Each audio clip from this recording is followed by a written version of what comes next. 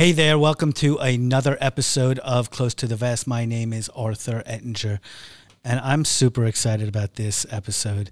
I am here with Diane Steiner, family law extraordinaire, and proud to say my partner, Diane Steiner. Diane, oh, wow. Thanks so much for being here. Oh, love it. So I have to tell the audience before we jump in, I love your journey, but before we go to your journey, I need to just let everybody know, and we joke about this all the time.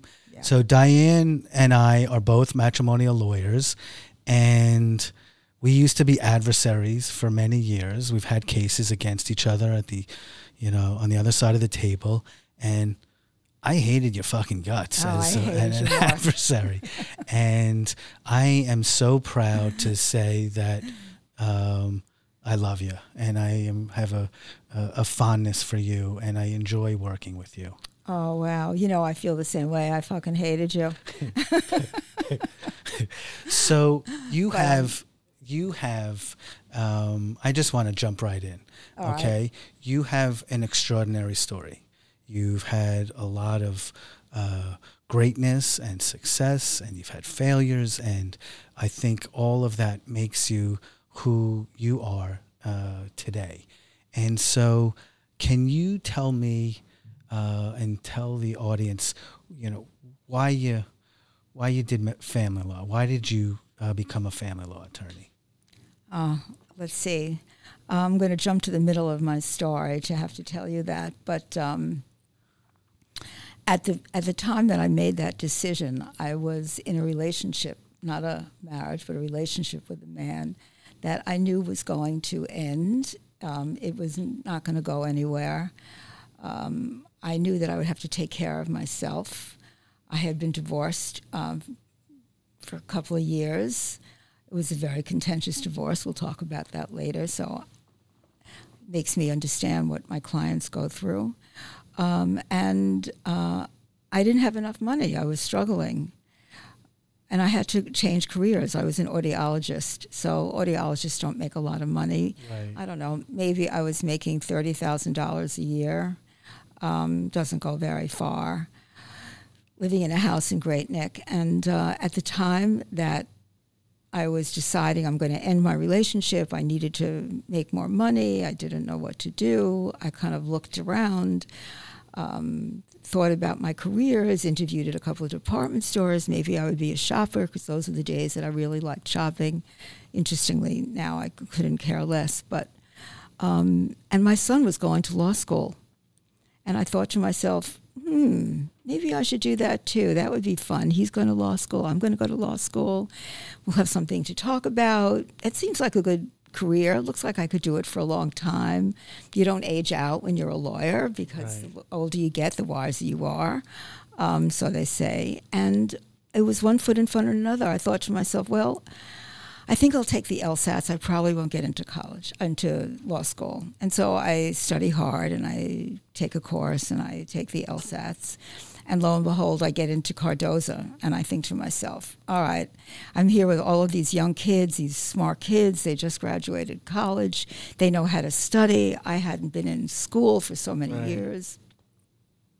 I was actually in my early 40s when I went to law school. I'm never going to make it. And it was just one day after another. And here I am. Went to law school, did well,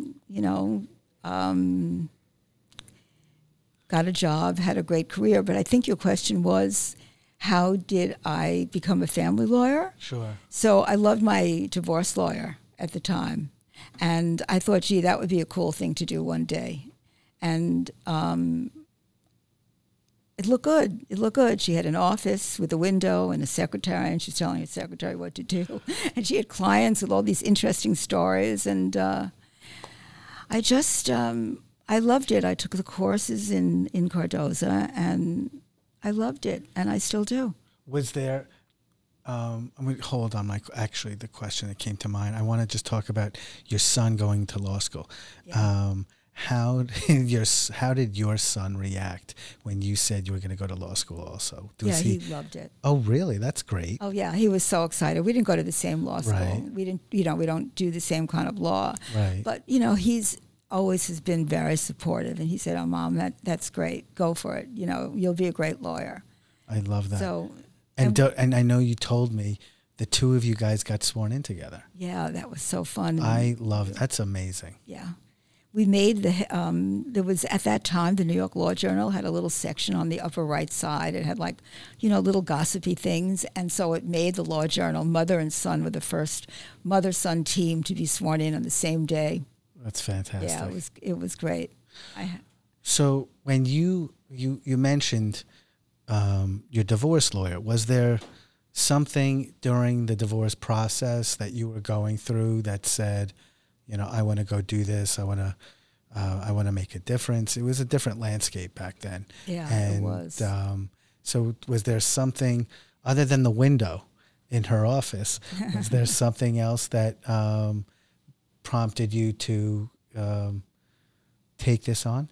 When I think about it, I've always wanted to help people in some way. So even when I was in high school, I remember volunteering at, some kind of a retirement home. I don't remember what it was, pushing people in wheelchairs to their next appointment or to their bingo or to lunch. It just gave me a lot of pleasure to do that. And then when I graduated college, I graduated with a degree in speech therapy. And so I was working with, at the time, I was working with public school children. Then I got my master's in audiology, and I was working with the deaf population, hard of hearing, and I did that for about 15 years. So I think that there's something in me that really likes to help people, and being in family law is the perfect place for me to be. So when we were talking about doing this, and you were telling me about, your history, one of the stories that kind of struck with me, I know your husband was affluent. You guys were living out in Great Neck, and and at the time you were not a lawyer. You were not earning the income that he was, and you weren't able to do certain things for the kids that he was doing. Yeah, that was one of the worst. It wasn't the worst part of my life, but that was real trauma to go through that. And we see a lot in doing what we do where not typically, but there are a lot of times there are situations where there's disparate income and one spouse or one parent can do more for the children. Or you have a situation where one spouse, let's say, is trying to purchase the affection of the kids. Oh, yeah. And there are a lot of people that'll just sit and they will complain and just feel sorry for themselves. And to me, you took that energy and you transformed it. You said, no, not for me. I'm not going to allow this. You explained, we were talking about the Peter Luger scenario where, you're dependent on him he's taking them all to these fancy restaurants. And you said, I'm going to go do this on my own. And I love that story. Yeah, those were really bad years. They were bad years legally, and they were bad years emotionally because it was at a time when actually there were not that many people that were getting divorced. I was the only person that I knew of all my friends in the social group. So it was just, I didn't have a support group. All my friends were all married. It was about as, it was one of the times in my life that I was about as low as I could get. It was so bad that my friends will understand that if they listen to this podcast, that I couldn't even buy Heinz ketchup. I had to buy the generic brand because money was so tight, and I was married to a really rich guy. We had a very privileged lifestyle, which kept me in that marriage for 18 years. So it makes me understand all those people out there who are staying in a marriage and, they have a good life and they don't have money and they know that their standard of living is going to change dramatically. And I just, I said to myself, where will I be in 5 years if I don't divorce this man? Mm-hmm. And the answer is, I'm going to be in the same place. He's not going to change. And I'm going to be really unhappily married, really unhappy. And where will I be? I say to myself, if in 5 years, it's not like that. Maybe I will be happy. Maybe I will be with someone else, or I don't have to be with someone else. I'll just be in a happier place. And so it seemed like I had to take that step. And I always also thought, Arthur, about being a good role model for my children. And I always thought, I don't want them to see a mother that lives in a bad situation. I want them to always take a risk. And so I took that risk. Good for you. It was really hard. It was the help of a really good therapist. One day, one foot in front of the other, one day at a time. And I got through it. You're a super strong individual, and that's one thing I really admire about you. We hear, there's a lot of woe is me with our clients, and justifiably so. Yes. They're going through a tough time. Right. And there are, it's very easy to just not get out of the bed, stay under the covers, and just complain. Ultimately, like my mom used to say to me when I was going through a divorce, nobody wants to hear you. After a while, no one wants to listen to it. And there are people that they're their own worst enemy. They can't get past it. You went through a divorce, and then you went through a much more horrible loss. And here and yet it doesn't define you. You are so strong nonetheless. Yeah, it doesn't. For a while, I felt defined by it. So just for the audience out there, when my daughter was 39, she was diagnosed with a glioma, which is an inoperable brain tumor. And she was sick with that, and we sought treatment for that for about 2.5 years before she passed away. And that, of course, is just, there aren't any words for me to tell you it was just the lowest period of my life. Mm-hmm. And for a while, I felt that, whenever I went any place, I always felt people were looking at me because so many people knew me. I was in a law firm, I was in court, I had a lot of friends, and that people would say, there's, poor Diane, there's Diane. Her daughter has got a brain tumor. And I was just doing everything I could to keep Stephanie alive, traveling all over the United States, sending her x-rays everywhere. Always had faith that she would get through it, which everybody else knew that she wouldn't. But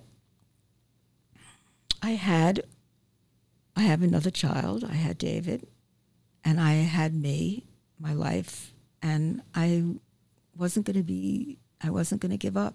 I always say it's sink or swim, and I wasn't going to drown. It just isn't who I am. It's amazing.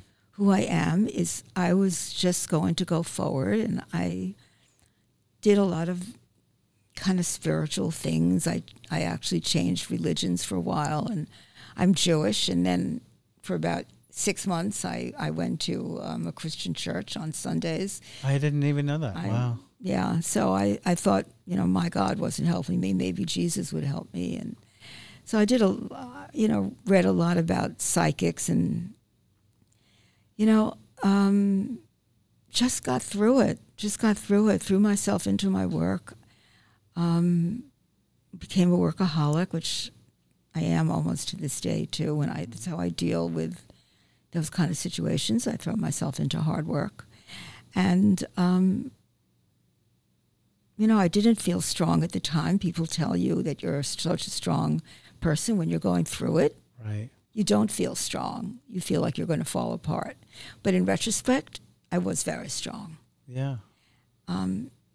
And I want to teach that to my grandchildren and to everybody that's listening, is when you go through something like that, you'll never be the same.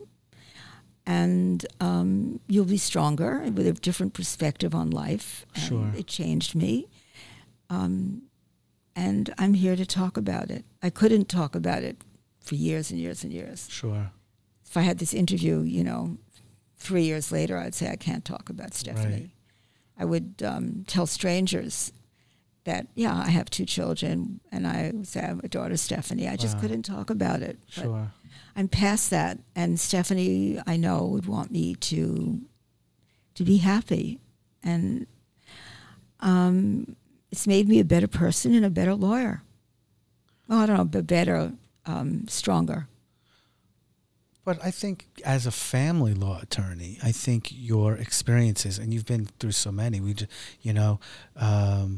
you've lost partners, not only your daughter, which is the most, unimaginable, and then you've invested in relationships, and you've lost them, Yes. and everybody in the matrimonial bar loved Ken, and you were there with him, and and that's like, you build yourself up, and then this happens. Did you ever feel like, okay, it's not worth it? I keep getting past these obstacles, and then it's like, it's like the hamster on the wheel. Did you ever feel that way? Never. That's amazing. Never, never, never. I have hope. Life is good. I'm here. I'm so grateful for the things that I have, and I think that what got me through, it did get me through Stephanie's illness and death, and that is that I would do a gratitude today they call it gratitude meditation, and I still do it to this day, and I count all the things that I'm grateful for. Starting out with my own health, with my family, my grandchildren, my friends, my work, just things so much that I have. I'm never going to give up. I have so much more that I want to do. I love that. So, and I'm happy. I'm in a good place right now. It's awesome. And I want to talk about the practice of law and the evolution and what you've seen as a family law practitioner. But I'd love for you to share, in addition to being part of our matrimonial and family law group here at Greenspoon, you are also you volunteer at Sanctuary for Families. And so can you just tell everybody what that is, and really how you help people? Yeah, so that's the most rewarding work that I've actually ever done, because Sanctuary for Families is just one of these great not-for-profits in New York. We're in all the boroughs, so I don't just mean Manhattan. And we represent survivors of domestic violence, and I'm a staff attorney in the matrimonial department, and I mentor, and I have my own cases, but I mostly mentor the other attorneys and go to court with them. It's been all remote this past year, and work a lot of individual work with the clients, and it's just so rewarding because these clients are so appreciative, and they've been so abused, and nobody has ever. In most cases, we're the first agency or the first professionals that really believe their stories and understand what it is to be physically, mentally, financially, emotionally abused, sexually abused. So they're quite damaged. And we just do amazing work. And I feel like I'm saving a life, one life at a time. I don't have that same feeling in my private practice with you, Arthur. I love what I do with you. I love having you as a partner. I love our work. I love our department. But it's a different kind of gratification. Sure. It's like I'm helping a different community. Of course. And I guess I'm going back to when I was in high school, and I really wanted to help people that couldn't help themselves. And that's how I feel about Sanctuary for Families. So it's a great organization. We provide clinical help and anti-trafficking, and we give empowerment classes, and we find jobs for the people for our clients, and we give them all kinds of support. It's just, it's a wonderful place to work. But you'll find this interesting. I never told you this before, and I don't have to keep track of my hours. Right, that's a huge bonus. Yeah. So what you talked about, sharing and being a better lawyer because of your experiences. And there are a lot of people that say, I don't think you need to share. I've had my experiences, been through a divorce. It hasn't been, what you've gone through. But I believe in appropriate situations, not only does it make sense, but it should be that I share these experiences. Not only is it important from the practitioner, but it's also important for the litigant to know that I've been in your shoes. I get it. And also, there's a light at the end of the tunnel. You're going to be okay. This is a horrible story, and this is a horrible time in your life. But at the end of the day, you're going to get through it. And I think there's nothing wrong with sharing that. And I do think it makes you a better lawyer. What do you say to clients that are going through it because of your experience? So I love that that's your style, and that's why I think that we just do so well when we team up our clients together. I will say that I'm a very open person, professionally and socially, personally. I don't share my Stephanie story with my clients. That's the one story that I do not share. But I've been through a divorce. I was remarried. My second husband was a very good marriage. My second husband got sick with dementia. I lived with that for a while before he had to go into a facility, and then he died. I feel like I've been through it all: death, divorce, and I do often tell stories, like you tell stories about you've got a 2-year-old and you've got a 12-year-old, or how old are your children? They were now 15 and 7. Yeah, they were. You got it. You're in the ballpark. It's all good. It's in the ballpark. Who's asking the questions exactly. here, right?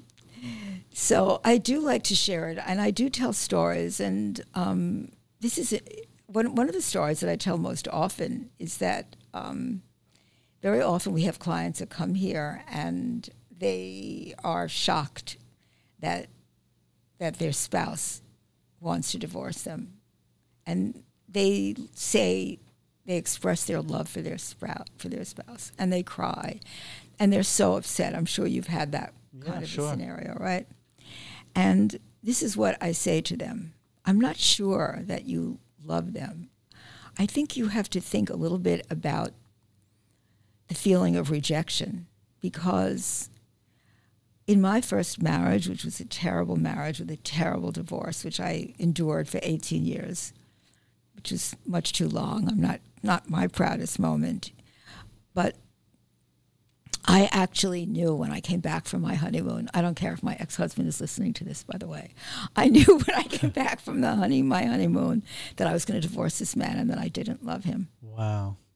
I had a lot of happy times. They were mostly on vacation, but I had a very good life, and that's what kept me in my marriage, and I had 2 great children, and that kept me in my marriage. But I knew that I was going to divorce him. And then he was a serial womanizer, and then he had an affair, a long affair, which I didn't find out until about 3 or 4 years later. And it totally devastated me.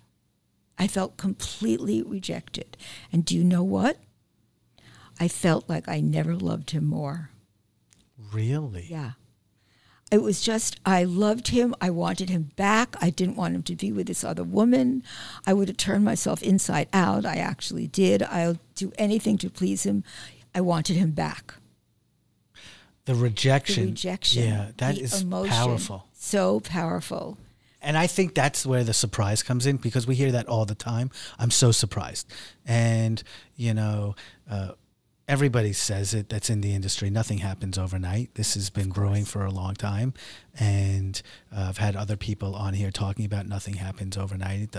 Divorce doesn't happen overnight. But when you get rejected or you see your name in the caption, you're like, holy shit, what is this? And it's scary. It's a very daunting experience. Yeah. And we also romanticize the past. That's right. Of course, we do. So you think of all the good things, and then you're scared. You don't want to be alone, and life is going to be completely different, and everybody gets very anxious with the unknown. So there's a lot of emotions, but rejection is a very powerful emotion. And when I tell that story, I share that story because, of course, as soon as I got my ex-husband back, I wanted to get rid of him again, and so I did. So you won him over? Well, I didn't know that part of the story. So of course, I got him back, and then I realized it was just as horrible as I always knew he was horrible, and I commenced an action for divorce. Wow! But I like telling this story, and I think clients appreciate that. And by the way, it's my style, and just like it's your style, you're a very open person too. There are some lawyers that'll never share anything, and I think that there are some clients that don't want to even hear anything personal. Of course. So I don't share with everyone. I share if I think that it's someone that needs to hear that I've been there. I understand that situation. I was in a terrible, terrible divorce that lasted much too long. I didn't have any money. The legal system was much different when I got divorced than it is now in terms of what women are entitled to. Women fare much better today. And, but though, if not for anything else out of this podcast, the listener who's going through the divorce, their takeaway has to be, okay, I can do this. I can make it. And no matter how bad the situation is going to be and the fear of the unknown, you're going to be okay. Exactly. Okay? And, your outlook, stay positive. I think that's what the listener has to, focus on and build from the life lessons and let it make you stronger. Don't let the divorce define who you are. Exactly. So I always say, I always like to say to everyone that you have to keep your focus on the fact that this is only temporary. And as my mother, who died at the age of 102, would always tell me, wow, darling, you can live through anything that's temporary. So I say to them, to our clients today, I say, this is not a doctor giving you a diagnosis, a terminal diagnosis. Right. This is not cancer. This is going to be temporary. This is going to be over. And there is life. I always say there's life after divorce. So, I got divorced. I got remarried. My husband died. I was with someone else 9 years. I've had a couple of careers. I love what I do. I'm still working. It's just staying positive and know that we're still climbing that mountain. It's going to be okay. I always tell my clients it's going to be okay. And it is okay for them. Sure. It's just, I know that when you're going through it, you feel like you're never going to get through this. You're going to die from it. You want to die from it. You say those stupid things. I think I'll kill myself. We hear that all the time. I can't do this. I can't do this. And the fact is, all you have to do is get up in the morning, get yourself out of bed, get dressed, one foot in front of the other. Just every single day, one day after the other, because this is going to end. That's so true. It's going to end. And it does end. And whether it's a year or 3 years, when you look back on life, it's a blip. And right. You did get through it, and you learned a lot from it. Not to mention the fact, listen, if you have kids and you're a basket case, you got to be the role model. I always felt about being. You got to compartmentalize, and you may have a shitty day, or even if you're an intact family and you're having a shitty day at work, you better just put that away, and so you can be the best parent. Yeah. even in my darkest days when Stephanie was sick and dying, and then when she died, I just wasn't going to be identified by the woman whose daughter died. I wasn't going to do that. I was just going to try to find a little bit of joy every day. And I tell that to my clients too.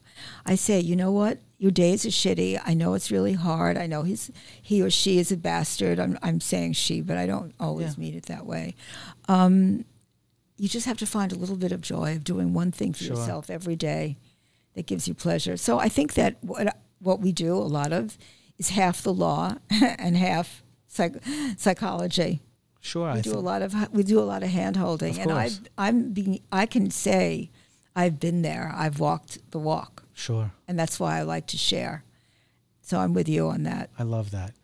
So we're two family law attorneys. I think we would be remiss if we didn't focus on, for people listening, do's and don'ts. Like, let's talk about, like, someone's coming in, they're looking to pick a matrimonial lawyer, and everybody, we joke, opinions are like assholes, and that couldn't be, more true when it comes to going through a divorce. Everybody's an expert. How many times have we heard, well, my spouse is getting $20,000 and I'm only getting $10,000, and insert scenario here. So instead of, like, focusing on what everybody else is saying, what do you think, for somebody about to embark, whether it's how to pick a lawyer or some advice that you would give to somebody, putting aside, talking about the divorce process itself. So let's talk about, like, picking a lawyer. Okay, let's do that. Yeah. Do you have any advice on, like, how to pick a lawyer? I do. Okay, I'd love to hear it. Do you have advice on how to pick a lawyer?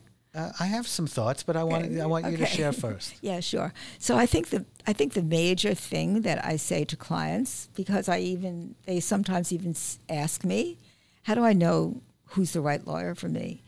And I think the answer is, first of all, you have to really look at their resume and just see what you can find about them today. It's so easy on the internet. See if they have the experience in matrimonial and family law. Don't go to your family lawyer. That would be a big mistake, or don't go to your parents' lawyer. And right. You've got to find a specialist. And let's just say that somebody comes up with a list of 5 names and they're all really good lawyers. Maybe they'll share it with me and I'll say they're all really good lawyers. Mm-hmm. So at the end of the day, good lawyers actually kind of know how their case is going to end up. And if you go to A, B, C, or D, probably you'll get somewhere around the same result. Do you agree about that? I 100% agree. Okay. So I think then it's about the human connection. And I think you have to pick someone that you have chemistry with. So I actually believe that, there's chemistry not only in male-female relationships. There's chemistry in professional relationships. There's chemistry with your friends, right? 100%. And so you have to think, is this someone that I will share my deepest, darkest secrets with? Because the one thing that we need from our clients is the truth and honesty. And they have to feel really comfortable talking about whatever it is, that we're not judgmental. And is this someone that you think that you can talk to? 100%. And I think, there's scenarios we often see. Someone will come in for a consult. They're like, I'm ready. Sign up now. And I always say, go talk to somebody else. Make sure that it's the right fit. I want you to see maybe my style. If I'm the only person, this is the only style you know. This is the only, my take on your situation is the only thing you've heard. It's important to go meet other people. We're not in a one-horse town here. Yeah. There's plenty of matrimonial lawyers, plenty of good ones. My philosophy, I'm not going to tell you what you want to hear. Some clients want that lawyer. I'm not that lawyer, and I'm not going to be that lawyer in day one nor at the end of the case. And some people want the lawyer who's going to say, okay, today is Wednesday when it's Tuesday. I think that's really important. Yeah, well, I think that's, of course, I always say to my clients, I'm very direct. I'm not going to tell you what you want to hear. I'm going to tell you what I think is going to happen in this case. And I think that the clients that do select me, they appreciate that. And I use that phrase over and over with them. I told you I'm going to be very direct. And, they'll say, my friend got this much money and my other friend got that much money. Right. And I'll say, I told you when we first started, we don't know their story, right. We don't know the details, but I'm going to always be direct with you. And the other thing that I say is if you want a lawyer that's going to do fuck you to the other side and write these, these long, vitriolic sure. emails and letters and be combative and argumentative and scream and yell and put on a show, that's not me. That's right. It's not me. You can find them, go find them, but that's not my style. And my style is different. My style is I know the law. I'm going to stay calm. If I don't like what somebody's saying to me, if I don't want to accept a settlement proposal, I'm not going to scream, fuck you. I'm going to say the answer is no. So I can't really say I can't agree with all of that because... No? Because I know. That's why I hated you, Arthur. Because I will raise my voice and I will share some expletives from time to time. That's why I hated you. And maybe I answered you back, but too. It's all good. I think conversely, to your point, you also shouldn't have a lawyer who is just wants to do everything amicably. I don't want to say amicably. We all try to do this amicably. Nobody starts out a case saying let's just litigate for the sake of litigating. That's just blind aggression, and there's no strategy behind that. I think for the listener, they need to be comfortable with their lawyer who is going to do whatever they can to try to settle their case out of court amicably, but not be scared Correct. If it goes sideways to get in front of a judge. Okay, you need that. Otherwise, you're behind the eight ball in the negotiation process anyway. Another pet peeve of mine is when a potential client all they're doing is questioning about the initial retainer, but they don't ask anything whatsoever about the hourly rate. Well, they go hand in hand. If you're, it doesn't matter if the size of the retainer. Granted, it's understandable if you don't have the means to pay the $25,000 retainer or $15,000, but the hourly rate is $1,200 versus $600. I think there needs to be more of the focus on it's a balance. Yeah, I always explain that, and I don't care about getting huge retainers. I care that there's enough money to pay my bill at the end of the day. So I know clients are very focused on retainers, and I think that's a very big mistake. I think clients need to pick an attorney that they have confidence in, and that they have compatibility and chemistry with. I agree. I often will compare lawyers and their family law clients with dogs and their owners. And a lot of times, a dog owner and the dog, they look alike, if you ever think about it. And a lot of times in the scenario in a divorce, they look alike, the clients. Not actually look alike, but, behaviors and personalities. That's exactly right. They behave a lot. That's right. And I think there's also a misconception with clients that we, as the practitioners, should not get along with our adversaries. It is so much easier to settle a case out of court if the person on the other side of the table we can get along with and we can settle a case. Whether it's sitting in a conference room, whether it's sitting in a courtroom, whether it's sitting at a dinner and saying, hey, let's go to dinner and settle this thing. Because any case can be resolved unless, my feeling is doing what we do, they should all be resolved, unless there's some serious pathology, or there's two experts that just, and two experts should be close enough on evaluation of a business where they can settle it.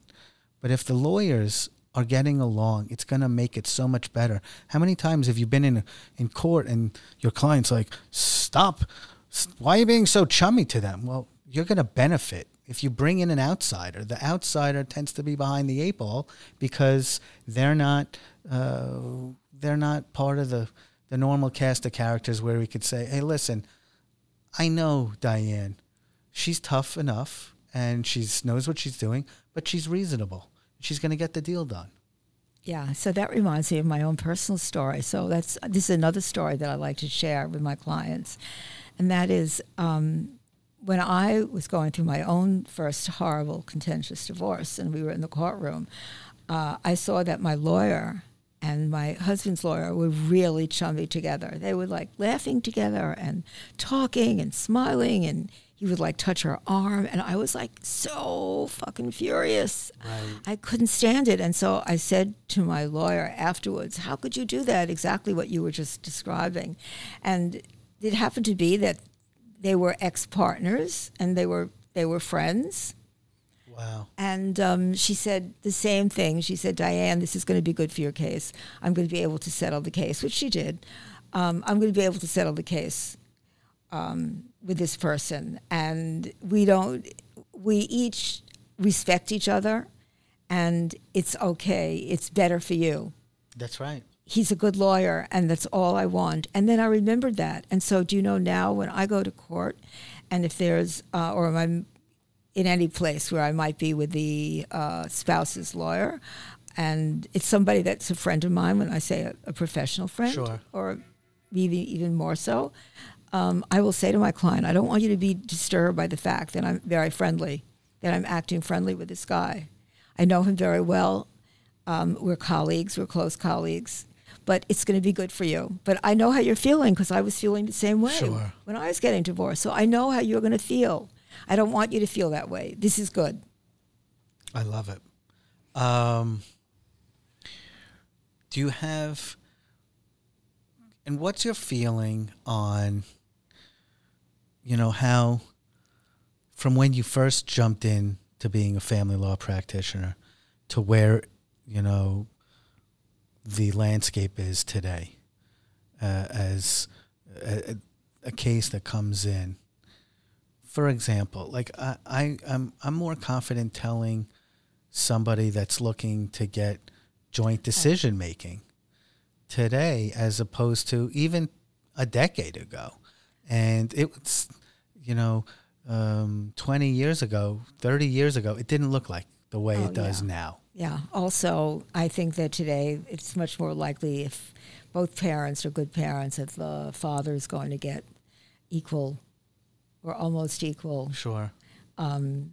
physical custody of the child. And when I came in, it was still the mother and the children. And so it's changed. I think fathers' rights have made an impact today. I mean, there's been I think that's right. And there's, there weren't any guidelines when I first came to practice. Right. Remember those days? There were no maintenance guidelines, Right. no child support guidelines. Judges did different things in different courtrooms. It was confusing. Different counties did different things. It was much more confusing. What else? Yeah. Let's think of how else has it changed. Well, listen, we now, as of February, we now have, legalized surrogacy, which is such a beautiful thing. It took, New York is so progressive in so many different ways, but so behind the technology in many ways also. In 10 years, they're going to be talking about this, and they're going to be saying, if the question was asked, because there's now going to be remote conferences, they're going to be here to stay. Sure. So that's another big thing just this past year, how, things have changed. And it's going to stay. Judges really like having...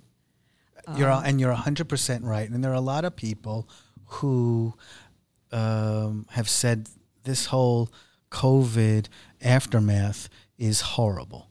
And I will say we have a lot of clients who have experienced tremendous delay, and it's been a nightmare.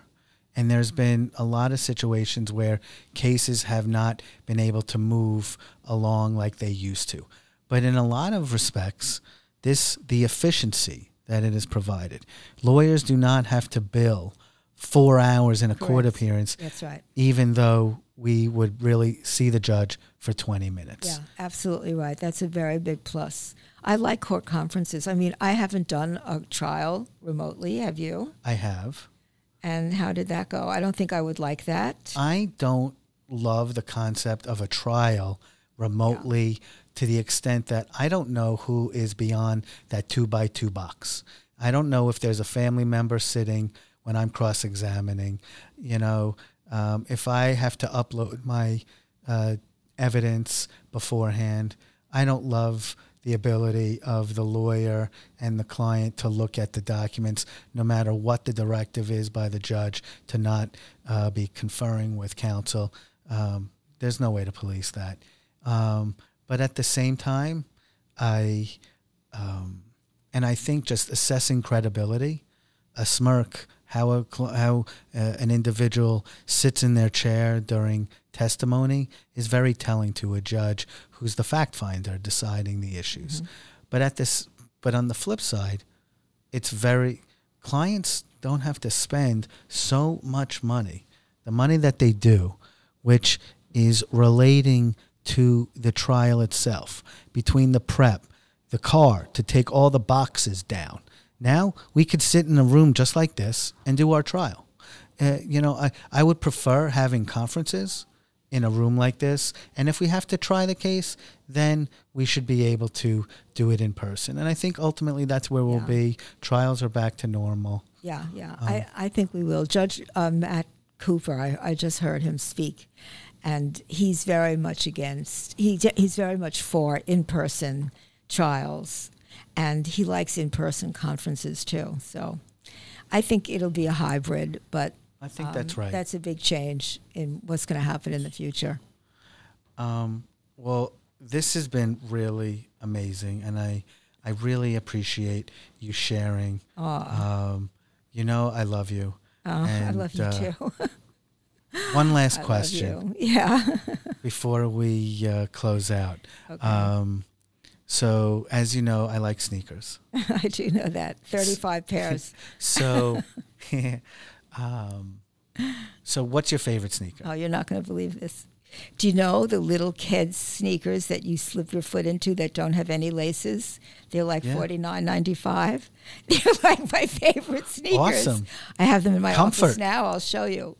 I have them in a lot of colors. And do they have like the little blue, like, I remember kids when I was growing up, they had the little blue tag at the bottom. Yeah, they have a little, I thought it was red, but maybe it's blue. I don't know. Maybe they changed it. I don't know. But yeah, those are my favorite sneakers. Very cool. Awesome. Thank you, Arthur. Thank you.